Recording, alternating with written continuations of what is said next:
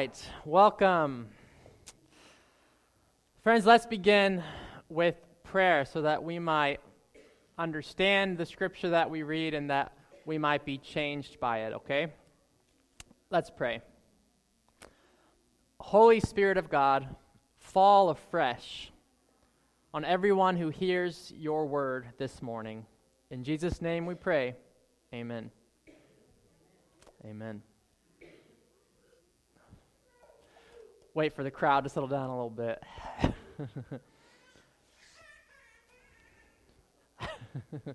Uh-oh.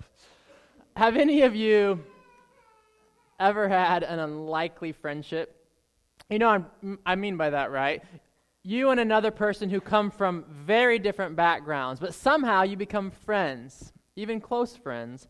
You might have different ideas about the world, maybe different politics and values, and yet somehow it happens, an unlikely friendship. You ever been in any kind of friendship like this? Our scripture passage for today tells of the unlikely friendship between Peter and Cornelius. But before we get there, I just want to tell you about one of my unlikely friendships as a way of ramping on to this scripture passage for today. So the friendship begins at First Reformed Church in Holland, Michigan. That's where we meet. He's come for some clothes and a warm meal. I've come because it's my job. I sit down next to him, somewhat nervous, but also intrigued. And he sizes me up, uneasy, yet curious. After some small talk, things get serious pretty quickly when he looks directly into my eyes and asks me, I kid you not, if I came to your church, would I be accepted or not? We both know what he means, but neither of us dares to speak it out loud. What he means is this: would I be accepted in your church as a black man, or would people look at me with suspicion, with the sense of, you don't belong here? Steve is his name. Here's a picture of him. He's one of my unlikely friends. Steve is smart. He's got both street smarts and he's book smart. He has a charismatic personality and a big smile. The time we meet, he's in his mid-30s. I'm in my mid-20s. Steve was raised as a Jehovah's Witness. They kicked him out when he was a teenager because he wasn't following all the rules. So this meant he wasn't welcomed at the worship services or community events unless he got in line. It also meant in that particular community that he wasn't accepted in his own house, even by his own mother. So Steve tried to make life work on its own. Of course, that never works. This path eventually led to a new home, a place called prison. After 7 years in prison, in this home that was hardly a home, Steve tried to find gainful employment. This is an exceedingly difficult thing to do with a felony on your record. Now, on the other side of the friendship, there's me. In the eyes of the world, I'm considered clean. I've jumped through all the right hoops to become associate pastor of First Reformed Church, alongside my co-pastor, trophy wife, Stephanie. Yes, you can tell her I said that later. Don't be misled, though. By this point in my life, I have made my fair share of mistakes. The difference between Steve and me is largely a matter of environment. My mistakes took place in the environment of a loving family, a forgiving church, and a society that works best for people like me, if I'm honest. How should I respond to Steve's question? Would Steve, a black man, be accepted at the historic Dutch First Reformed Church in Holland, Michigan? What do you think? For many of the old-timers at first, embracing diversity meant welcoming anyone who wasn't Dutch. If you ain't Dutch, you ain't much, the old saying goes. It's always kind of said in a joking way, like they don't actually mean it, but you start to wonder after a while. Now, in their minds, and I kid you not, First Church in Holland, Michigan, was already a diverse church. We had Dutch and German and English and all sorts of other white Americans in there. Here's the most honest reply to Steve's question that I could think of. Would you be accepted? I hope so. That's all I could say. I hope so. But here's what I was thinking. I hope you'd be accepted. I hope congregants wouldn't view you with fear and suspicion because of the color of your skin. I don't think anyone would say anything overtly racist, but I'm just not sure if people would treat you the same as any other first-time visitor, that is, other first-time visitors who are white. I didn't say all this, but I thought it. All I could say was, I hope so. After an awkward pause, I tried to defend my lack of certainty. Well, I think you'd be accepted by most people, I told him. Jesus most certainly welcomes you. I'd love for you to come. Now, to my surprise, very much surprised, Steve actually came. He came, not to the regular worship service at first, but to the several young adult gatherings that Stephanie and I led. First, he came to pub theology at a local brewery that we led. Yes, you heard me right. That was the first place he felt most comfortable going. Then he started playing basketball with us at the church. Then he started meeting one-on-one with me at a coffee shop, playing chess and talking about life. Then he started coming to one of our low-key small groups, and then he came to one of our Bible studies, and finally, after several months of engaging in all these other groups and activities, he joined us for a regular morning worship service. Now notice the progression of commitment. Such is often the case with not yet disciples considering a life of discipleship to Jesus. So this, my friends, was the making of an unlikely friendship. But it happened because of the grace of God. It happened because God is always one step ahead of us, arranging our circumstances for his purposes. Steve and I still stay in touch from time to time. I texted with him yesterday. And it really is a two-way friendship. I'm grateful to God for all Steve has taught me and for his prayers. What kind of unlikely friendships have you had? I know we must have a room full of them. Maybe you can take a break from normal small talk after the service and ask someone about their unlikely friends. The scripture passage that awaits us tells of another unlikely friendship. Our story is found in Acts 10. This unlikely friendship is between an Italian guy named Cornelius and a Jew named Peter. The eyewitness Luke narrates the story. Now, for the sake of keeping your attention, I'll read the story in 4 parts, and I'll skip a few parts of it, and then I'll pause in between to reflect on what this all means for us. Acts 10, hear the word of the Lord. In Caesarea, there was a man named Cornelius, a centurion of the Italian cohort, as it was called. He was a devout man who feared God with all his household. He gave alms generously to the people and prayed constantly to God. One afternoon, about 3 o'clock, he had a vision in which he clearly saw an angel of God coming in and saying to him, "Cornelius." He stared at him in terror and said, "What is it, Lord?" He answered, "Your prayers and your alms have ascended as a memorial before God. Now, send men to Joppa for a certain Simon who is called Peter. He is lodging with another Simon, a tanner, whose house is by the seaside." When the angel who spoke to him left, he called 2 of his slaves and a devout soldier from the ranks of those who served him, and after telling them everything, he sent them to Joppa. We'll pause there for now. This is the word of the Lord. So Cornelius is the first one we meet in this unlikely pairing of friends.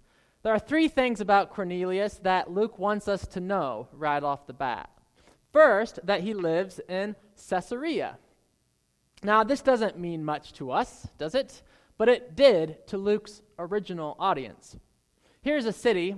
Here's the map of the city of Caesarea. You see it up top here. What else do you notice about the city of Caesarea? Anything? It's on the coast. You like being on the coast? It's warm. You can't tell it by the picture. It's northwest of Jerusalem, about 70 miles. Jerusalem's the center of religious life for Jews in that day. And it's 30 miles north of Joppa. That's the place Cornelius sends his people. It's a 10-hour trek. So this is what Caesarea looks like today. It's pretty. You can even see here the first century theater, and you can see the first century port that King Herod built. Here's the port here. You can see some of the architecture there. So here's why this location matters to the story. If you recall, the Roman Empire had all the power in those days. And this port that you're looking at was another sign of domination and control. You see, all the traders who wanted to do business in Israel, they were forced to go through this port in Caesarea and to pay a hefty tax while doing so. It's the ancient I-pass. The city soon became the Roman capital of Judea, and Roman governors lived there, including Pontius Pilate. So this was a city where Rome's power was palpable to their conquered subjects like Jews. You could smell the power of Rome in the air. So what's this have to do with Cornelius? Well, Cornelius lived and worked in Caesarea, and he worked for the Roman Empire. He was a centurion. That's the second thing Luke tells us about him. A centurion is a military officer in charge of 100 people. And he's in charge not just of any group of soldiers, but what's called the Italian cohort. These are perhaps the Marines of the Roman military, sent from Italy, the center of power itself. So let me ask you, and here's where this all comes together. What do you think Jewish fishermen thought of people like Cornelius? You think they hung out after work? Do you think they engaged in casual conversation? You think they lived in the same neighborhoods? No. Rome had taken over the Holy Land of the Jews. Rome had enforced their control through relentless brutality. And on the front lines of this violence were people like Cornelius, a centurion of the Italian cohort. So make no mistake about it, Peter is predisposed to hate people like Cornelius. Is there anyone you are predisposed to hate? Maybe not hate, but try this.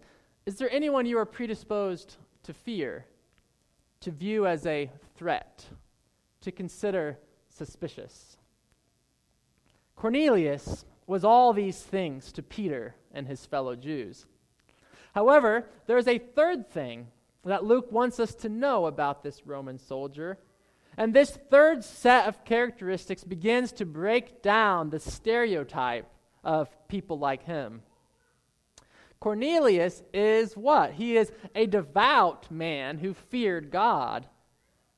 And the praises continue. He gave alms generously to the people and prayed constantly to God.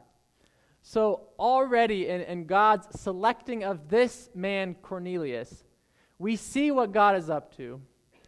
In as easy of a way as possible, God is trying to undo an age-old rivalry between Jews and Gentiles. God is one step ahead of both Cornelius and Peter, orchestrating events in order to bring them together into an unlikely friendship.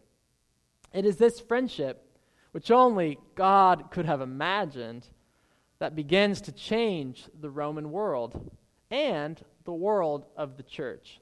Our world too, if we truly grapple with the implications. But it's not going to be easy. Prejudice and division between groups of people created over generations of history, they do not go away easily or with a snap of our fingers. In human terms, it is impossible. But what's impossible for us is possible for God. God has a plan. God starts by giving Cornelius, the Gentile, a vision, a simple directive, which we just read about earlier. Send men to Joppa to a man named Peter. A military man knows how to follow orders, and so he does. 3 of his guys start the 30-mile hike to Joppa. And now that Cornelius, God's been working on him, and now God must work on the other side of the unlikely friendship. That's where we pick up in our story with a second vision. This time it's a vision from God to Peter, the Jew. So hear now the word of the Lord. I really wish this had water in it. I'll just pretend. Acts 10, verse 9. About noon the next day, as they were on their journey and approaching the city, Peter went up on the roof to pray. He became hungry and wanted something to eat. And while it was being prepared, he fell into a trance. He saw the heavens opened and something like a large sheet coming down, being lowered from 4 corners. In it were all kinds of 4-footed creatures and reptiles and birds of the air. Then he heard a voice saying, "Get up, Peter, kill and eat." But Peter said, "By no means, Lord, for I have never eaten anything that is profane or unclean." The voice said to him again a second time, "What God has made clean, you must not call profane." This happened 3 times, and the thing was suddenly taken up to heaven. Now, while Peter was greatly puzzled about what to make of this vision, suddenly the men sent by Cornelius appeared. They were asking for Simon's house and were standing by the gate. They called out to ask whether Simon, who was called Peter, was staying there. So while Peter was still thinking about the vision, the Spirit said to him, "Look, 3 men are searching for you. Now, get up, go down, and go with them without hesitation, for I have sent them." This too is the word of the Lord. This is a classic divine appointment. Have you ever heard of that phrase, divine appointments? It's a meeting between people that obviously, oh, you are a dear. Thank you. Wow, that worked well.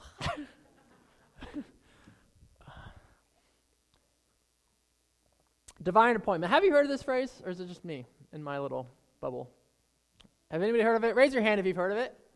Okay, a few people. Divine appointments, okay? It's a meeting between people that have obviously, a meeting that's been worked out in advance by God.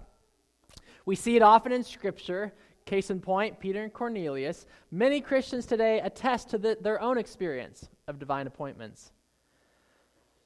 If so, if you've had one of these experiences yourself, then you know that God is in the business of arranging circumstances so that his mission can be furthered. Now, for our part, like Peter, we have to open our eyes and recognize God's work among us. Thinking back to last week's sermon on spending time with not yet disciples, we should know this: God will arrange meetings between you and not yet disciples. If you pray for it, if you're open to the idea, even if you're not open to the idea, God might still do it. But eventually, God wants your cooperation. And this is how God furthers his mission in our scripture text, and it's still one way God furthers his mission through us. God arranges our circumstances, puts people in our lives, crossing our paths, people whom God is calling us to love, to disciple, to teach the life-giving ways of Jesus. Who are the people God might be putting in your life? How will we respond? Peter responds by arguing, but eventually he lets God have his way. Now, let's take a step back before talking about that. Let's just admit that this vision is pretty confusing to us, isn't it? We are 2,000 years removed from the situation, and we are Gentiles. We are non-Jews, I think. I don't think there are anybody with ethnic Jewish heritage here. So there's much we don't understand from this story, but there's one thing we do understand, and it's this. We know what it's like to get hungry when we pray. Am I right? Come on. Who of you has ever thought about lunch plans during the prayers of the people? See if it happens today. Let's be honest. Just like Peter, we know what it's like to be praying, and then all of a sudden, we're distracted by our hunger. So Peter's praying on the rooftop. Maybe he's on the rooftop because it gives him a better view of the beautiful Mediterranean coast. And there he's praying. His belly starts rumbling. So he sends word down to the host family. They start whipping up some lunch. And that's when he has this strange, wild vision. He sees the skies part. A large sheet descends. Inside that sheet are pigs and frogs and pelicans. Get up, Peter, kill and eat. What? Gross. And utterly prohibited by the law of Moses. You can read Leviticus 11 for all the animals that were prohibited. But what we have to understand is that God isn't making a menu here. God's making a point. Eating kosher isn't just about etiquette for Jews, both today and in Peter's day. What's at stake here in the mind of a first century Jew like Peter is the life and death of the community. Okay?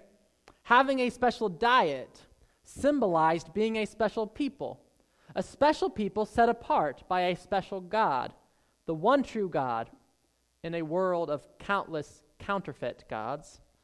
So the diet reminds them of the special purpose God has given them, the purpose to worship God alone, and in doing so, to be a light to the nations. Okay? As one commentator writes, a little pork here, a pinch of incense to Caesar there, and it will not be long before the faith community will be politely obliterated. That was the viewpoint of Peter, and that's what's at stake in this vision. So he's reasonably bewildered, even angry at the suggestion. He argues with the voice, "By no means, Lord." But the voice is persistent. What God has made clean, you must not call profane. What has God made clean? Is he still talking about animals here? Or is there a deeper meaning at play? Now, I imagine Peter racking his brain, trying to remember something Jesus said to grasp what this means. What God has made clean, you must not call profane. What was it that Jesus said? Peter will eventually discover, as we read along in the story, that God is talking not just about food, but he's talking about Gentiles, non-Jews. Non-Jews like Cornelius and his friends and us. These are the people whom Jews had viewed as unclean for centuries. The only way for non-Jews to become a part of God's people in the Old Testament times, do you know this? It was to reject their ethnic identity, their heritage, and become thoroughly Jewish. And even when this happened, it was still hard for the converts not to feel like they were on the outside looking in. But now, God is doing a new thing through Jesus. The old has served its purpose, but now its time is up. The old is about to give way to the new. Old covenant, new covenant. Outsiders are about to become insiders, equal in power, even to the rest of the Jewish believers. On the sole basis of faith in Jesus, outsiders become insiders. So that's what's coming, but right now Peter's puzzled by the vision. Eventually God breaks through on the third try, and Peter invites the Gentiles inside. He even lets them sleep there. This is a big deal because we learn later in verse 28 that, quote, "It is forbidden for a Jew to associate or visit with an outsider." They couldn't eat together. They certainly couldn't sleep in the same houses, okay? But after a good night's rest, and after Peter has officially broken the law of Moses, the next morning they all get up together and they begin a 10-hour hike along the coast from Joppa to Caesarea. Now, what do you think those 10 hours were like? Have you ever walked with someone for 10 hours? You think they were all silent and stunned? Do you think they tried to manufacture small talk? Tried to find some things in common? What would they talk about anyways? Remember, these Gentiles were military men, and military Gentiles rarely talked with Jews unless they were arresting them. I kid you not. It's not a stretch, friends, to think of the challenges in communication between white police and African American communities. The same barriers to communication had to be crossed between these Gentile soldiers and these Jews. But this was God's plan, that they come together, and God made it obvious to both parties that this unlikely friendship was going to happen. If it weren't for God at work, I can't imagine Peter and company finishing the journey. But God was at work, and God is still at work, bringing divided people, even divided races, together on the sole basis of a common faith in Jesus. We pick up the story in verse 33. We're almost finished here. Peter is with 6 other Jews, all of whom believe the risen Jesus is the long-awaited Messiah.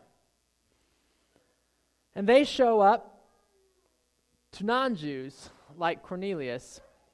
But now Peter and his partners, they enter the house of Cornelius. Cornelius has gathered a crowd of his friends, his Gentile friends, relatives and close friends. And here's what Cornelius says. He says, "Now here we are. We're gathered in the presence of God to listen to everything the Lord has directed you to say." So just picture yourself there. Maybe you've never talked to a Jew before. Now you're going to listen to what he has to say because of this man Cornelius, whom you respect, who's a God-fearing man. Here's what Peter says. He starts with this: "I really am learning that God doesn't show partiality to one group of people over another. Rather, in every nation, whoever worships him and does what is right is acceptable to him.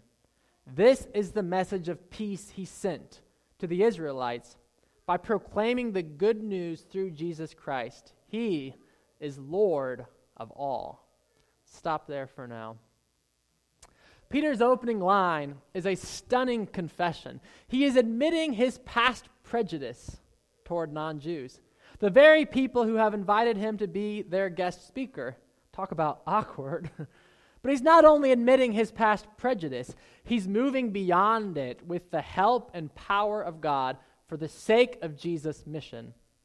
I really am learning that God doesn't show partiality to one group of people over another. The original Greek here is super interesting. A literal translation reads something like this: "I am coming to know the truth, that God is not a prosopolemptes." What is a prosopolemptes? It is someone who discriminates. In the context of our passage, it is someone who discriminates based on someone's ethnicity. Peter was discriminating against Gentiles, against everyone who was not a part of the special ethnic chosen people. But God, Peter is learning, God is not a prosopolemptes. God is not a discriminator. God does not play favorites. God does not view some people as better than other people. Rather, God treats everyone on the same basis, and everyone's about to get in the church on the same basis: faith in the risen Jesus. This is the startling discovery that Peter is just starting to make, thanks to the divine appointment with Cornelius. Before any of this unlikely friendship began to form, Peter was stuck. You got to see. Peter was stuck in this popular religious trap of believing that he and his fellow believers were superior to non-believers. Because he followed God, he reasoned that this meant he was more valuable to God than other people. But that's not the case. This religious trap is still around us, and it's waiting to catch us in its claws. I was at a diversity training event a couple weeks ago, invited by a friend of mine, African-American pastor in town. I sat down next to a lady in her late 70s. It became apparent that she wasn't a Christian, and not only that, it became clear that she did not think nice things about Christians. Her and I started talking about the difference between being privileged and being blessed. She told me what she thought. There's no difference. You see, Christians think, this is what her words, Christians think they are blessed by God, chosen by God. Therefore, everyone else has less value. So they can discriminate against people with God's approval. Where did she get that idea from? Not the Bible, which from the beginning makes clear that God created all people in God's image. Certainly not from Jesus, who crosses boundaries and reaches out to Samaritan women. Certainly not from the book of Acts and this story. Probably from prejudiced people she's come across in her life, people that call themselves Christians. What this woman doesn't realize is that this attitude is the trap of the devil, not the endorsement of the divine. My friends, we are blessed, but we are blessed not for privilege, but for purpose. We are blessed to be a blessing to all people of all nations, non-Christians included. We are blessed to be broken, just like Jesus. We are called to pour out our lives in costly, sacrificial love for those who are not yet disciples. That's what it means to be blessed in Jesus' version. That's what Peter is coming to learn. Thanks to God's interruption in his life, may we learn it too, and may people like the 70-year-old that I talked with, may she come across Christians that reverse her stereotype. We are blessed to be broken. So Peter learns this, and he declares, Jesus Christ is Lord of all. That's the good news. He is the one, verse 42, whom God has appointed judge of the living and the dead. All the prophets testify about him, that everyone who believes in him receives forgiveness of sins through his name. Now, while Peter was still speaking, the Holy Spirit fell on everyone who heard the word. The circumcised believers, that is the Jews, who had come with Peter, were astonished. They were astonished that the gift of the Holy Spirit was poured out even on the Gentiles. They heard them speaking in other languages and praising God. And Peter said, these people have received the Holy Spirit, just as we have. Surely no one can stop them from being baptized with water, can they? So he directed that they be baptized in the name of Jesus Christ. Then they invited Peter to stay for several days. Surely no one can stop God's inclusion of outsiders in the family. Surely no one in the church can ever say to another person, you don't belong here. If they seem a little unclean, remember, God has the power to make clean even the dirtiest of us. Weren't we all unclean before God covered us in the blood of Jesus, cleansing us from all unrighteousness? Everyone, says Peter, Jew or Gentile, virtuous pagans like Cornelius or zealous persecutors like Saul, everyone may now turn to God. That is how the unlikeliest of friendships is created, by the grace of Jesus Christ. By the grace of Jesus Christ, we too are friends of God. So may we extend a hand of friendship to all those who are not like us. Amen? Amen. Amen. I would like to invite John Borman up at this point. Where's John? All right. So if you recall from the Heartbeat, we wanted to start doing something called a mission moment. You may be familiar with this concept from other churches. It's essentially a moment in which we invite someone from the congregation to talk about how they are involved in God's mission. How is Christ's mission being seen and lived out in their own lives? And to start, I invited the consistory, one of our consistory members, John, to talk a little bit about our own experience as a consistory. We've been talking about outreach. We've been talking about mission.